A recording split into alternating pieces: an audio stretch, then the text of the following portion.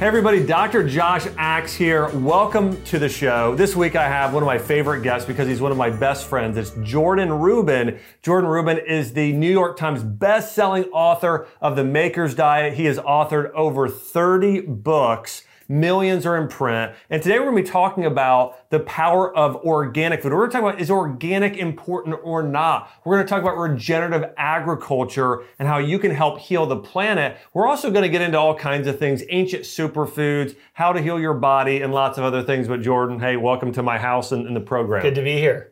All right, well, so we're going to talk about, again, organic, regenerative agriculture, fermentation, sprouting, all of these terms that you may or may not know what they mean, but they're really important when it comes to our health and the health of our family. And I know you have a really powerful story. I mean, you overcame ulcerative colitis, Crohn's disease, numerous illnesses, and used food as medicine, used your mindset as medicine in order to heal yourself. So I want to get into that. But let me ask you this, some of the things we're going to talk about, specifically regenerative agriculture. So again, people have heard your story about how you healed yourself. Not a lot of people know exactly what inspired you to essentially become a farmer and get into the regenerative agriculture space. It was actually the story you alluded to. So when I was ill, I traveled the world. I went to 69 medical experts. I tried conventional medicine, it failed. Tried natural medicine, went around the world, multiple countries, tried every gadget, gizmo, lotion, and potion you can think of.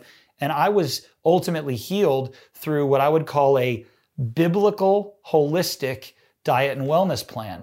But in order to consume this, I'll say real food, biblically correct, scientifically proven diet, I needed foods that were not widely available. In fact, some of them are not legal in every single state. I'm talking about raw grass-fed dairy products. I'm talking about raw juices. Like back in the day, I could get raw carrot juice from the health food store, and now you can't anymore. So I made a commitment, and this is funny because I was 21 years old.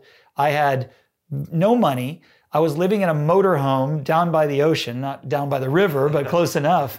And I knew that if I was going to live and eat this way, I needed to have a hand in growing and raising my own food. And so I made a commitment in 1996 that one day I would grow and raise some of the world's healthiest foods for me, my family, and to share with others. I didn't know what I would do with my life other than share the message of healing that I received, but it was always a dream of mine, and it didn't really happen until 2009 when I purchased the first piece of farmland and essentially started diving into this message that I think is so biblical. I mean, if you read the Bible, I think 20% of the references have to do with agriculture. Yeah. And I knew nothing. I never grew a thing. I didn't have a green thumb, a green pinky. I mean, I was a suburban kid through and through.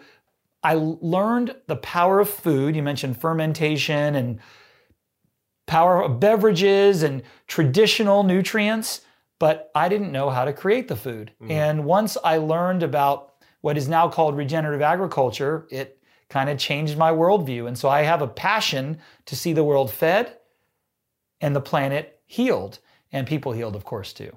Yeah, so Jordan, I know one of the things too, when I first met you, and I love sharing the story. So when I first met Jordan, I went down to stay with him in West Palm Beach, Florida. I walked in the house, and Jordan for lunch was having raw salmon ceviche, which essentially it's salmon that's soaked in like lemon juice with some things, and then he was drinking raw veggie juice. And that was what he ate, a good part of the weekend. And I was thinking, man, this guy is really, hardcore, and he was very, very healthy. But walk us through, I want to hear both your diets. So when you followed that Maker's Diet, when you overcame and beat Crohn's colitis, what did your day, like what did your meals look like for breakfast, lunch, dinner, or what were you eating at that time that helped you heal? If I remember correctly, and it was interesting because a lot of the time when I was getting well, I lived in a motorhome and I didn't have a refrigerator. So I would literally get a cooler with ice. It was like 1968 Chevrolet bunkhouse motorhome.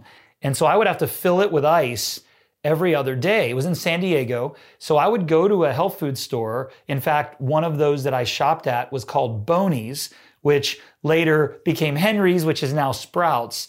And I would get there, and I have to get there first because they had only so much raw kefir and raw cream, and they had raw carrot juice. And I would cook in my motorhome. I'd have grass-fed beef, and I had kamut bread. Everything was the best quality I could get. So I would do some raw carrot juice and cream, raw green juice. I ate wild fish. I ate just real foods, probiotic rich dairy. And I literally had to find my food every other day. It was almost like manna where I couldn't store it up. And what was interesting, and this is why I have such a connection to some of these health food stores, I knew that I wasn't allowed to park in the parking lot at Boney's, which is now Sprouts. It still exists today. But I also knew that I couldn't afford anyone else to get my kefir. So I literally spent the night in the parking lot of what is now a Sprouts store in Mission Beach. And what's funny, the Lord has a real great sense of humor, but 10 years later, I was giving a seminar at the store where I spent the night 10 years earlier, hoping just to secure some food and some, juice to see me get well. So really think about every food category, the best quality. If it was a grain, it was going to be sourdough. I had this sourdough kamut, which was more nutrient dense and less gluten than regular wheat. Yeah. And it was a pretty simple diet because I only had my motorhome and no refrigerator. So it was a lot of that. And I got the carrot juice, a little bit of cream idea from Europe where they knew somehow that fat soluble vitamins were more absorbable in the carrot juice when you mixed it with cream. And obviously green juice was super amazing. I would do kamut grass juice, parsley, celery, etc. And I not only gained 29 pounds in 40 days, but the inflammation went down. And now granted, I did other great things, deep breathing.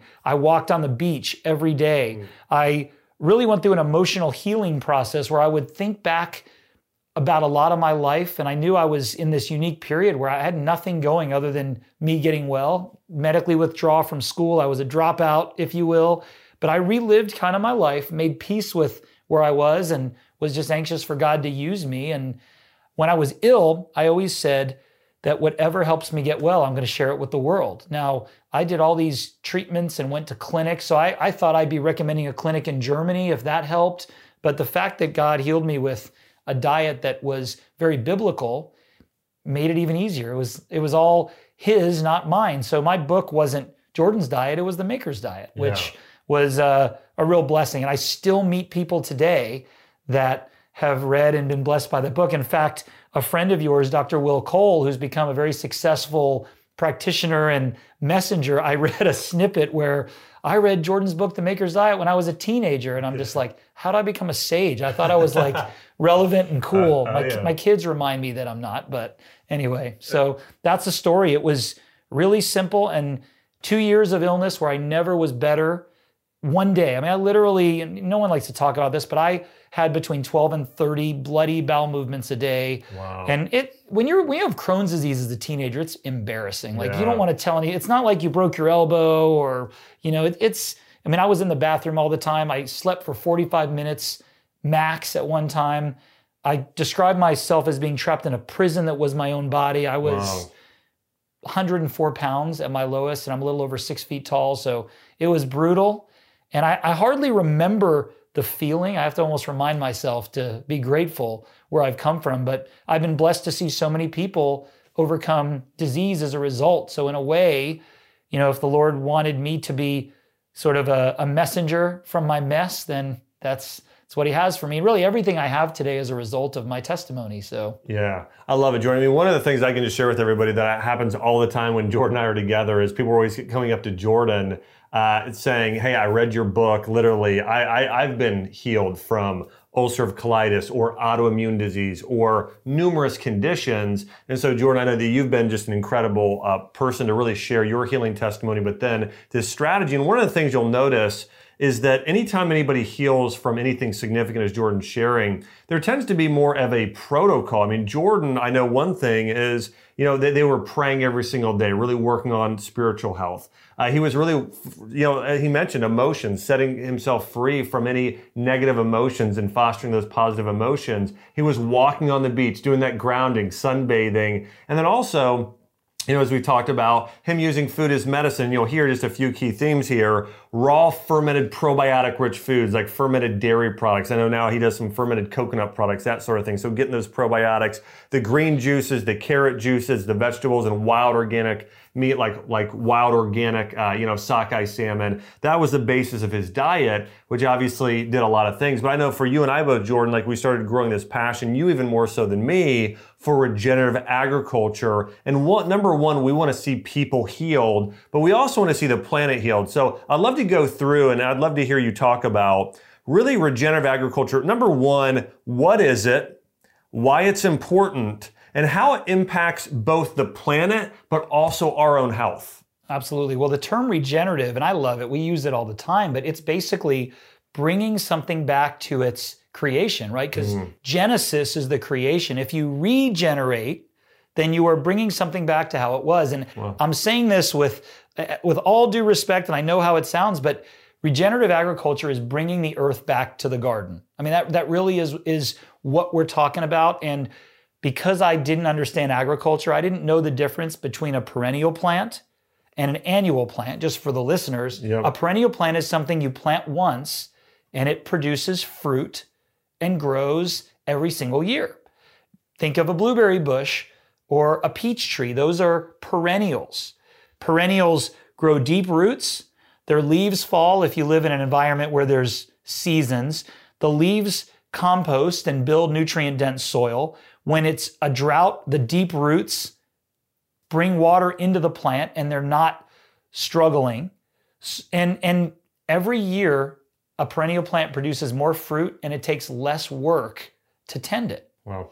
An annual, think of kale, carrots, celery, cucumber, tomato, you have to plant it each year. So you plant a seed, or you can plant a start or a sprouted cutting, whatever you want to say, and it dies and you have to start over. And when you plant annuals, a lot of times you dig up the ground, and when people talk about carbon, you release carbon and you destroy your soil microbiome when you do that. So I'm a believer in kale and I'm a believer in carrots. I told you I drank carrot juice, celery juice, parsley, but the planet's crust is its skin. Its topsoil is its microbiome. So if you constantly disturb that, you're going to have less healthy plants and you're going to need to feed the soil, and it's not regenerative. It may be slightly sustainable, but it's arguable. So for me, the best diet and therefore the best way of farming is regenerative agriculture, where you give more than you take, right? So a lot of us talk about America printing money and being the only nation where we're consumers and not producers. Like, we can take whatever we want and farm less and less and make money out of thin air and bring food in. That's not sustainable. Yep. Regenerative agriculture means that today I have 5 inches of topsoil. A year from today, I have 6. Yeah. So you're actually regenerating the soil. And I will argue, and it's funny coming from me, that our topsoil is our heritage. It's everything. Topsoil helps us absorb water into the ground, which makes water healthier to drink.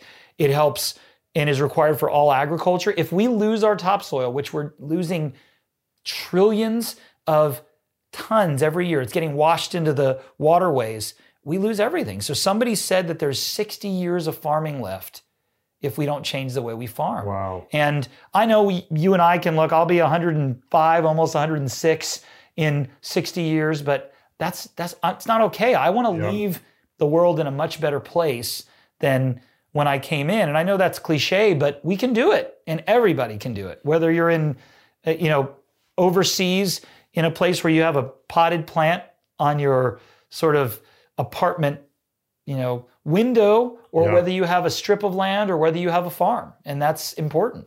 Yeah, Jordan, talk to me about this, because one of the things that I think I've quoted before, maybe people are familiar with this reference, but if you go back 100 to 120 years ago and you take a tomato, the nutrient density of a tomato now is like, there are studies showing it might be 25% or 30% of what it was. how much does the topsoil have to do with that, and actually what we're doing with that for the nutrient density of the food we're eating today? It has a lot to do with it. And tomato is obviously an annual plant. And while I believe perennials should be the base of a system, you can plant annuals, but you need perennials to be there in the system. But you're absolutely right. If there's no topsoil, it requires you to pick a plant before it's ripe, because when the plant starts to ripen, there's a lot of infestation issues. Do you know that a healthy plant can repel insects? It can be resistant to microorganisms. So if you think about it, locusts, grasshoppers, can destroy crops. They pick and choose which crops to destroy. They destroy the weak ones. When you have a strong crop that is high in nutrients, plant nutrients, you're benefiting the humans that eat it, and you're keeping pests away. And so one of the reasons our nutrient density is so low is that, yes, the topsoil is depleted. We use synthetic fertilizers that produce just NPK, which is nitrogen, potassium, and phosphorus, or I did that backwards, nitrogen, phosphorus, and potassium, but we strip all these minor minerals like boron and manganese and selenium and copper. So topsoil is one. Number two, because of our centralized food system, we have to pick everything unripe. I remember driving behind a big truckload of what I thought were limes in Florida, because citrus capital of America, but it turns out they were oranges. So we're not getting oranges picked when they're orange. They're being picked when they're green. If they're not organic, they're gas ripened. And so you don't get nutrient density when you pick the fruit before it's fully ripened. So there's so many issues. And then on top of it, you might be getting more harm than good from that fruit, because there's pesticides, herbicides, fungicides. Some crops like wheat are sprayed with glyphosate, which is essentially Roundup. So it's tough today. But if you have the privilege of consuming local food, of growing local food, it's pretty exciting. It's powerful, and our children have no idea where our ancestors came from. We were an agrarian nation, and that's been stolen from us, right out from under our noses. Yeah. Hey guys, Dr. Axe here. I founded Ancient Nutrition with Jordan Rubin because we are on a mission to bring you history's healthiest whole food nutrients that can help you transform your health. We've seen these amazing health transformations with our own families, my mom, Jordan himself, and our friends, by using these ancient principles. And we use ancient principles when we formulate each and every one of our products. In fact, our turmeric formula uses the ancient Ayurvedic method and has other herbs to make the turmeric more absorbable. And we want you to experience these incredible benefits. Whether you're looking to boost your immune system, improve digestion, balance hormones, increase energy, sleep more soundly, or get the beauty benefits of thicker hair and fewer wrinkles, Ancient Nutrition is here to support you. Get $10 off your next purchase of just $40 or more with the code PODCAST10. I can't wait to hear about your personal health transformation. Yeah, so this stuff is a big deal. As Jordan's talking about topsoil, it's again, one of the things that's being so effective is the food you're eating today. The nutrients are greatly depleted because of the farming practices. A lot of the big agricultural companies today, and one of the things I know Jordan and I are both committed to, and I want to say Jordan is really pioneering in certain ways, is different ways to help regenerate the soil, different ways to help heal the planet, which in turn will help heal you. It'll make your food more nutrient dense. And one of the projects, Jordan, I know that you and I are both the co-founders of Ancient Nutrition, and we have a project called the Ranch Project. I'd love for you to talk about some of the things that you and I are doing together in order to help heal the planet and help support people's health as well. Before I share that, I want to share with you something that I heard. I did not come up with this, but it blew my mind just a few days ago. Another name for topsoil is humus. So man, which is the word Adam or Adam in Hebrew, man is who Adam was, and Eve, both created in God's image. Human means a man that came from the dust of the earth. Wow. And when I heard that, I just couldn't believe it. Wow. So when someone says what's so important about topsoil, our connection to the earth is indelible. And the Bible says you came from the dust of the earth, humus, and you will return, because we're organic matter, right? Yeah. I don't know if you remember from The Lion King where Mufasa is having a discussion with Simba, and he talks about, the antelope. Well, don't we eat the antelope? And he said, yes, Simba. But when the antelope dies, it becomes the grass. Or when we die, the lions, we become the grass, and the antelope eats the grass. And he talks about the circle of life and then the music, which I'll spare you from. But if you think about it, we are so connected. I really believe in humus ultimately will form coal and fossil fuels. And so you think about it, it's all connected. Like our power and our food supply is all indelibly connected to the earth where we came from. But back to the ranch project. So ranch stands for regenerative agriculture, nutrition, and climate health. Now, you and I have a lot in common.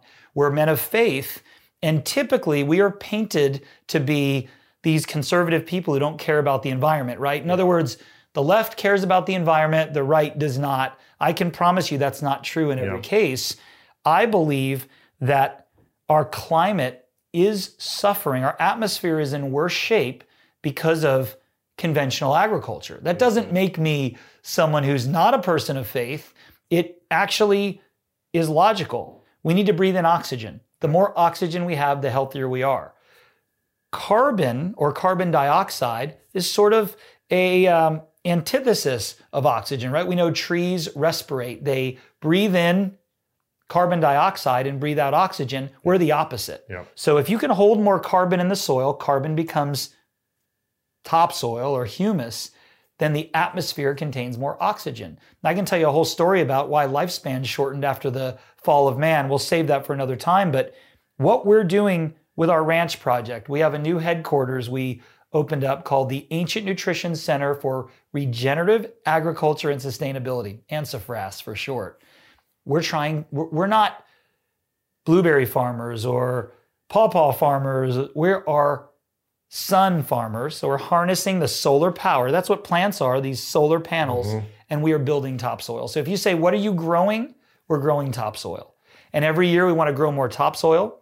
We want to harvest more water, and we want to provide more nutrient-dense plants that we can provide to people to transform their health. So imagine eating more food, healthier food, while the soil gets healthier at the same time. So we're, in a very real sense, reversing the curse. Because I can tell you, the curse of man in the Bible, part of it is annual agriculture, conventional agriculture. And we're going to take 110 acres and transform it in front of the world. And that means it can be done anywhere, in the poorest nations of the world to the wealthiest. In fact, I would argue the poorest nations have a greater chance than we do. So we're excited. It's something our team's going to play a role in. And best of all, when fast forward 2 years from now and you're consuming a superfood product from Ancient Nutrition, you will know exactly where that comes from. You're going to know where the seeds came from. And we'll have team members that can talk to a customer and say, I planted a tree that provided for the superfood you're using. So it's a virtuous cycle, if you will. I mean, that's one of the things I think that, it makes ancient nutrition so unique, is the fact that we're using these ancient principles, these biblical principles, in order to create the world's most powerful superfoods and supplements. And so all that being said, I know that this is something you and I are both so passionate about, but also think about just your food supply today. Think about what this can do for the world. If people start to follow these regenerative agriculture principles that you're following and pioneering out at the ranch, what's that going to do when we're talking about having double or triple or quadruple the amount of nutrients in a food today? What that's going to do for, having, less carbon, more oxygen for our lifespan, our health. I mean, this is really, really powerful, cutting edge stuff. And it's something that a lot of people don't know about, but it is so, so important as we're getting into all of this in terms of what we can do. One of the other things, Jordan and I were out at the ranch last week, and I loved walking through some of the greenhouses and seeing some of the amazing trees and herbs and plants. In fact, we had black turmeric growing. That was incredible. Talk about some of the unique superfoods that we're growing out there at the farm and some of the benefits of those. It's funny, we have decided, or man has decided, to domesticate or hybridize certain plants. So I love berries. The raspberries have been highly improved. And I remember meeting with a high vice president at Driscoll Farms, which is the largest producer of organic and non-organic raspberries. And they're working on all of these scientific ways to make raspberries last longer, taste sweeter, look better. I'm rewinding and trying to find fruits that have not had that level of hybridization. So think about it. In the old days, the more sour or even bitter a fruit was, the more beneficial. Things, you don't think about these things, but certain fruits are being bred to have either no seeds or the smallest seed possible. So a lot of what we're looking at, we planted 130 species of exotic and I would say rare superfoods. And I looked for the opposite of what everyone looked for. So I love the Annona family of fruits. So we're talking about something called soursop or graviola. That is the most powerful superfood you can imagine. Why don't we use it here? I don't know. It's tropical, grows in Florida, grows in South America, grows in Africa, but it's got a lot of seeds. It's not the taste that we're used to. It takes some getting used to, but the leaf, the fruit, the rind has certain compounds that boost the brain and are anti-carcinogenic. Another one, Jabota This is kind of along the lines of acai berry or blueberry. It's super high in antioxidants. It's the Brazilian grape. It grows on the bark of a tree. Wow. It has a thicker skin, bigger seeds, and way more antioxidants than anything we've seen. There's a cousin of Jabota that we've all heard of, camu, which is a rich source of vitamin C, and another cousin called a blue grape. And I tell you, I couldn't buy seeds. I bought the fruit from a farm in Miami, and I was eating the fruit to spit out the seeds. This fruit, the peel is so bitter, it almost tastes like a combination of battery acid dipped in pickle juice. And I know it sounds brutal, but do you know what's in there? I mean, we're talking about allagitannins, which actually cause cancer cells to self-destruct, apoptosis. So those are just a few examples. We have a certain fig that has been called a sacred fig. The tree grows to 100 feet tall, grown in Nepal and Myanmar and other areas of the Middle East and India, etc. But it produces powerful fruit, leaves, etc. Pomegranates we love. Guava is amazing. Passion fruit. These are more common. Papaya is awesome. So the list goes on and on. I learn more about fruit than most people will ever care to know, but I think we need to think outside the box. Blackberries are great. Strawberries are great. Blueberries are great. But anything that's been improved and hybridized, it comes at a cost. Yeah. I mean, just think about the basic example of something like a tomato, right? You've got heirloom tomatoes and they're ugly looking or less, they're not this perfect round, but again, there are things there, and a lot of things are hybridized, surprisingly, even bananas, certain things. I mean, really the smaller bananas, those tend to be sort of the original bananas. And so, but yeah, I mean, this is happening to a lot of foods. And so Jordan, what are some of the one of the things that's happening is, as Jordan mentioned, we have this addiction to sweet and salty in America. And sweet really activates the pancreas, but we're overstressing our pancreas with too much sweet. And then sour and bitter really support our liver and our gut microbiome. And we're missing those flavors that's important for detoxification and cleansing and its anti-cancer benefits. And so growing foods in their original form they were meant to be grown, is I think Jordan is going back and helping regenerate, bring it back to Genesis the way it's supposed to be, is so powerful for the planet, but it's also so powerful for us in fighting disease and healing our bodies. Now, Jordan, one of the other things I know that I think is just, so important to talk about is, looking at organic, okay? What percentage do you think of in terms of, I don't know if you know this number, but in terms of farming today, what percentage of farms in the food that we eat is non-organic, that's sprayed with pesticides and herbicides, just a ballpark? 94 to 97% of the food we get, and particularly the U.S. agriculture, is not organic. So I think I've heard the highest level was 6% organic farmland versus 94% non-organic. Now we source a lot of our food from overseas because we want to have tropical fruits all year round, et cetera, or all over the world, Mexico, et cetera. But about 6% of American farms are organic. And here's the worst part. I think there's less each year, not because the demand isn't there, but because we're bringing in more international imported organic foods. And it's hard to be organic. Small farmers are being driven out of their livelihood, and their children and grandchildren are having to get other jobs because farming's become so hard. And what's the difference? Go through, like, what does it take to be certified organic in terms of just the basics there? And what are the typical health differences if you've seen any sort of data in the past? Well, I'll start with the health differences. This is disputed because conventional foods, they don't want you to know that organic can be better for you, but there are certain instances where organic can be 50% higher in a vitamin or a mineral. Wow. Because some of these pesticides and herbicides, for example, copper-based pesticides compete with zinc levels and copper in the plant. So you're gonna have lower nutrients just because of that. So you could have lower nutrients, higher level of toxicity, and many of these sort of pesticides, herbicides, and fungicides are banned in other countries.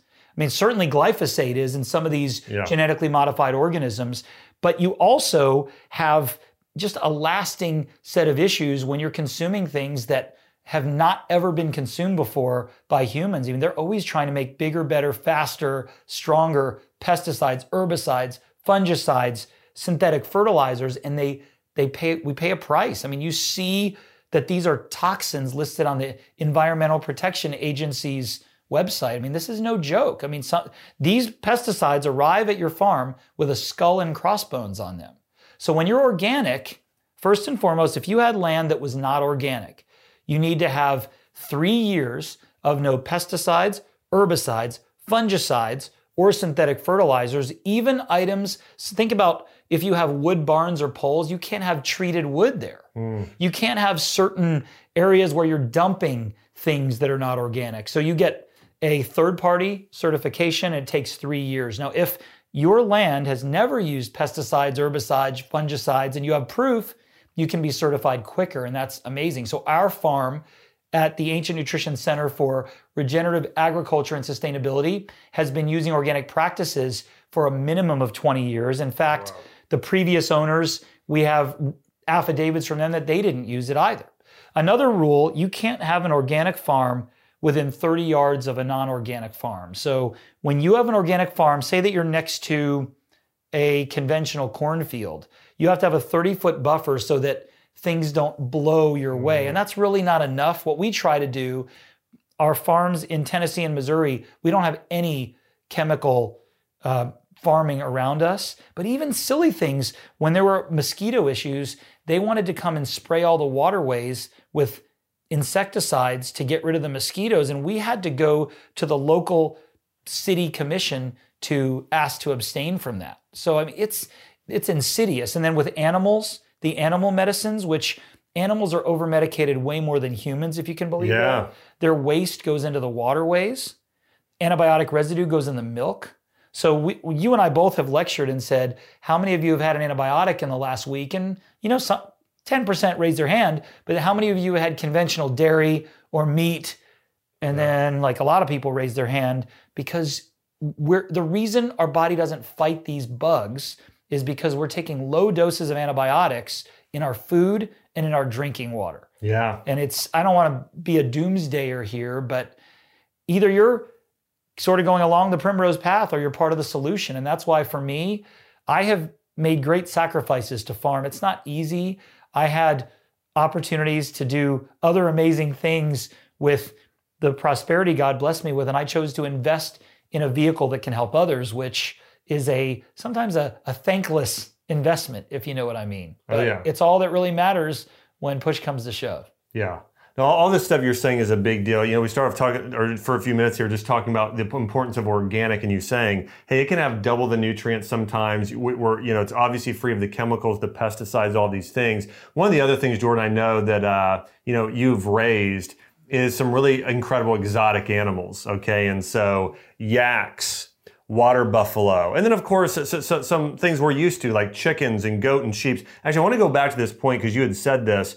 Well, what are some of the things that you have done or we have done at the ranch in order to keep our animals healthy? Because I know sometimes today people are using certain types of, to a degree, like essential oils or herbs or other things to actually keep the animals healthy rather than using conventional antibiotics. Yeah, well, we have a pretty exciting group of, I'll call it therapies that we use. First and foremost, when an animal gets sick, it's bad news. I mean, I'm sure you're a pet owner, and there's certain things when a horse or even a dog gets sick, you're facing an uphill battle. I will tell you that livestock should be healthy almost all the time. And when they're not, it's really hard to get them better. That being said, we try to be preventative. So for detoxification, not because we have chemicals, but even certain grasses that have been planted, like fescue, can cause toxicity. So we always have a red mineral salt and clay available for our animals to eat. It's called free choice. So we have it in bins, and they seem to know to eat it when they need it. Wow. So your book, Eat Dirt, where pica, which is the eating of clay, the animals do that. So animals will eat more clay when they have more toxins in their body, and it helps flush it out. We also have structured, energized water going throughout our farm and our ranch. So whether it's crops or livestock, they're consuming healthier water where we lower the surface tension and all these cool things. But when it comes to medicine, so on our ranch in Missouri, the couple that runs it, they're both chiropractors and acupuncturists, and the wife of the husband-wife team is also a homeopath. And so we have a whole, I'll call it natural pharmacy, where we use everything from probiotics. I never even told you this, but we had some issues with some bottle-fed water buffalo where the moms were first-time moms, didn't know how to mother, and we were using our probiotic on our water buffalo because they were having diarrhea, which is called scours in livestock, and that kills a lot of animals. And so we were having great results just putting our probiotics in the bottle. But we have all kinds of things. We use essential oils, we use certain minerals, and it's not easy, but over time, we're building an extremely healthy herd or herds, and part of it is bringing in livestock that are long-lived and not sort of hybridized either, right? I mean, we have, in America, been infatuated with Angus and Holstein cattle. Holstein's the Chick-fil-A cow that produces milk. Someone once told me a Holstein cow is born trying to die. And that's why Holstein dairy cows live on average in a conventional environment less than 2 lactation periods. Now, they don't produce as much milk as the ridiculous standards demand, and so they're sold off into the meat market, right? But we're looking for animals that live 20, 25 years that don't need medicine. Yep. So just like humans, the best way to get healed is to never get sick. Our first goal is prevention, but ultimately, we want the healthiest animals and plants possible because guess what? The defense system they built is transferred to the people when they consume the food. So it's not difficult. It's actually very simple. We have made it difficult with our infatuation, as you mentioned, of perfectly round and red tomatoes and just needing everything to be a certain way. More sugar, less fiber, less nutrients. It's not the way to go. And so we're trying with difficulty to reverse that because agricultural changes don't come fast. Yeah. You need another year for a harvest. You need another 3 years for an animal to be born and then have an offspring. So this is not fast.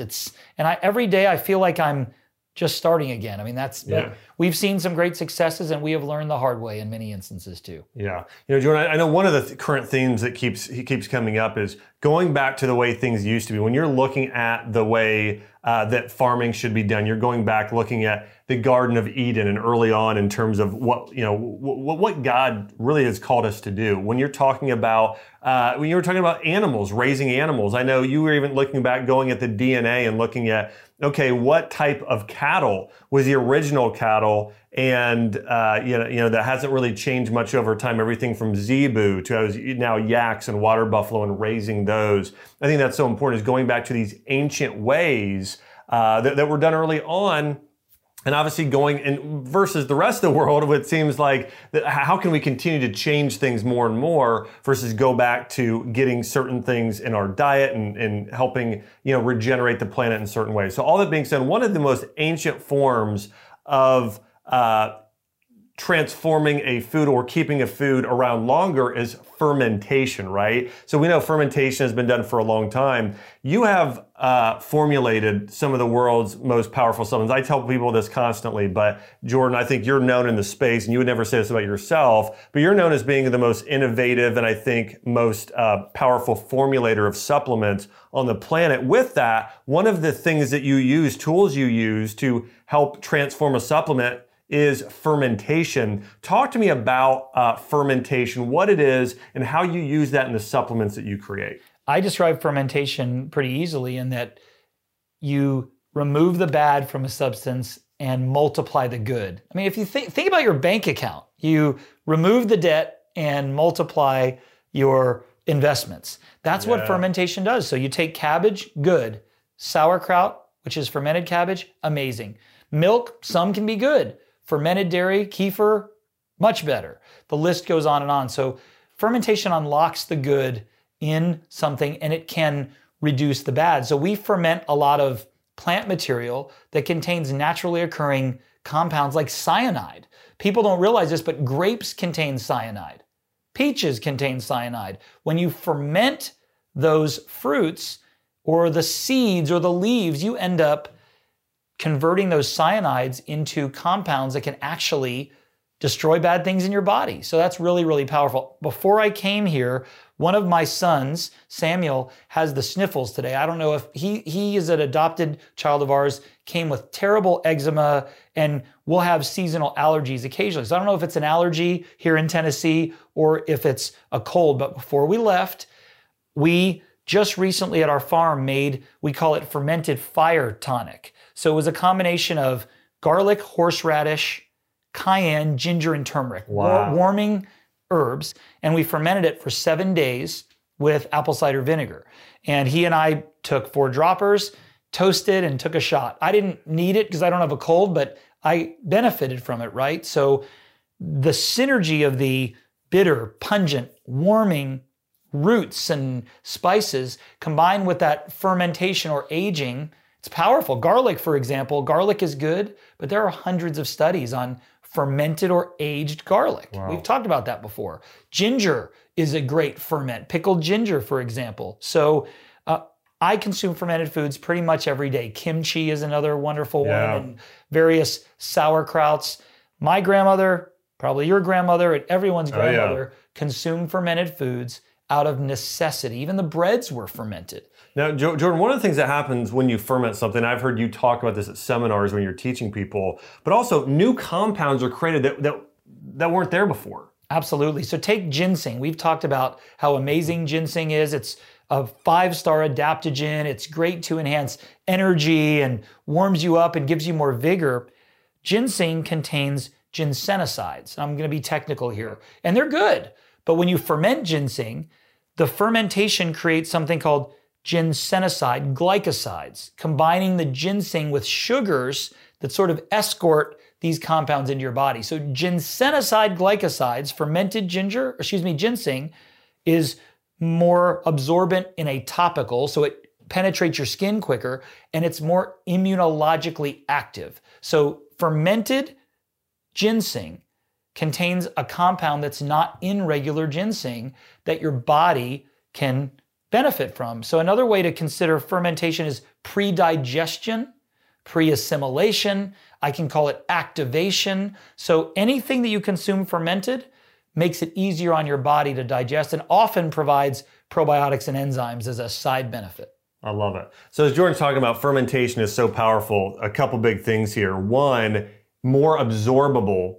And number 2, new compounds that weren't there before and that can impact your body in such a powerful way, whether it's turmeric or ginseng or ginger. Fermented herbals and fermented foods are so powerful for us.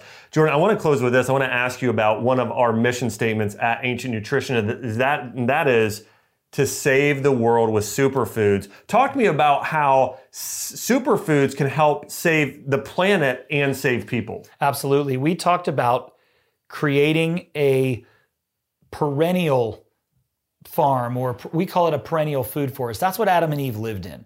A perennial food forest is comprised of what we would call fruits, nuts, and certain vegetation. You plant it once, and it blows my mind. You plant a walnut tree and your great-grandchildren eat walnuts from the tree one time. So what we're doing is we are planting a system that is anchored with perennials, 1 million perennials that are superfood bearing. They create higher quality superfoods. We're using sort of, I'll call it ancient varieties. I don't want the improved, beautiful. I don't need beautiful. We're putting it in a supplement, right? Yeah. So our superfoods are going to be higher in phytonutrients, and because they're perennials, they're going to build topsoil. They're going to capture more sunlight through photosynthesis, capture more carbon. So every year, more people are going to benefit from the higher quality superfoods, and they're going to see, as we show the world, our soil, our topsoil is growing. Moringa is a plant that is talked about a lot as a superfood. We're growing moringa indoors, and this is so cool. We're putting nutrients into these, we call them grow pots, but they're really soft cloth to allow the roots to properly grow.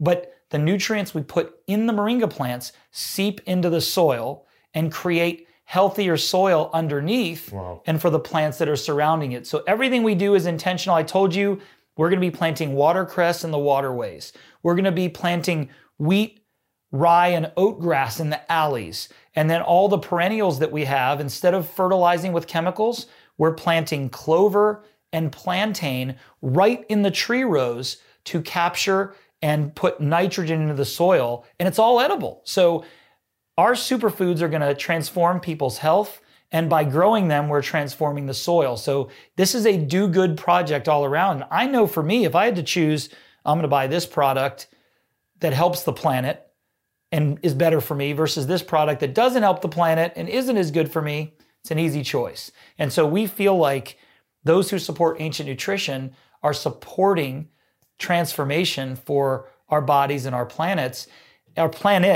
And superfoods are fruits and vegetables, nuts and seeds, herbs and spices that contain a greater amount of benefit than the average ordinary food. So when I talk about growing acai and pomegranate and jaboticaba and sacred fig and papaya and soursop, these are superfoods. You can't get those nutrients from your regular apple. Even the apples we grow Siberian crab apple, which is higher in a compound called fluorizine, which is in the apple skin, that helps blood sugar. So the list goes on and on. So you can consume superfoods, save your health and the planet at the same time. That's where saving the world with superfoods comes from. It's a double blessing whenever you consume our products. I love it. Well, I want to encourage you guys, check out, as Jordan talked about, Jordan is the co-founder, along with myself, of Ancient Nutrition. You guys can check it out there. And also, just want to encourage you guys, we talked about a lot today, certified organic. Do your best to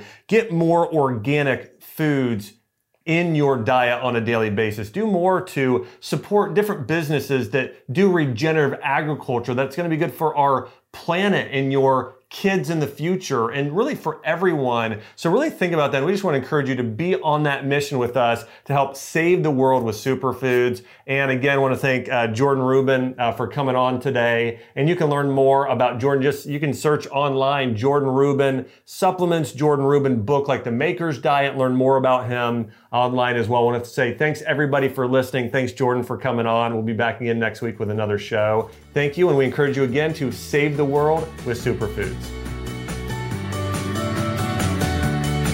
Hey guys, thanks so much for tuning in to this week's episode.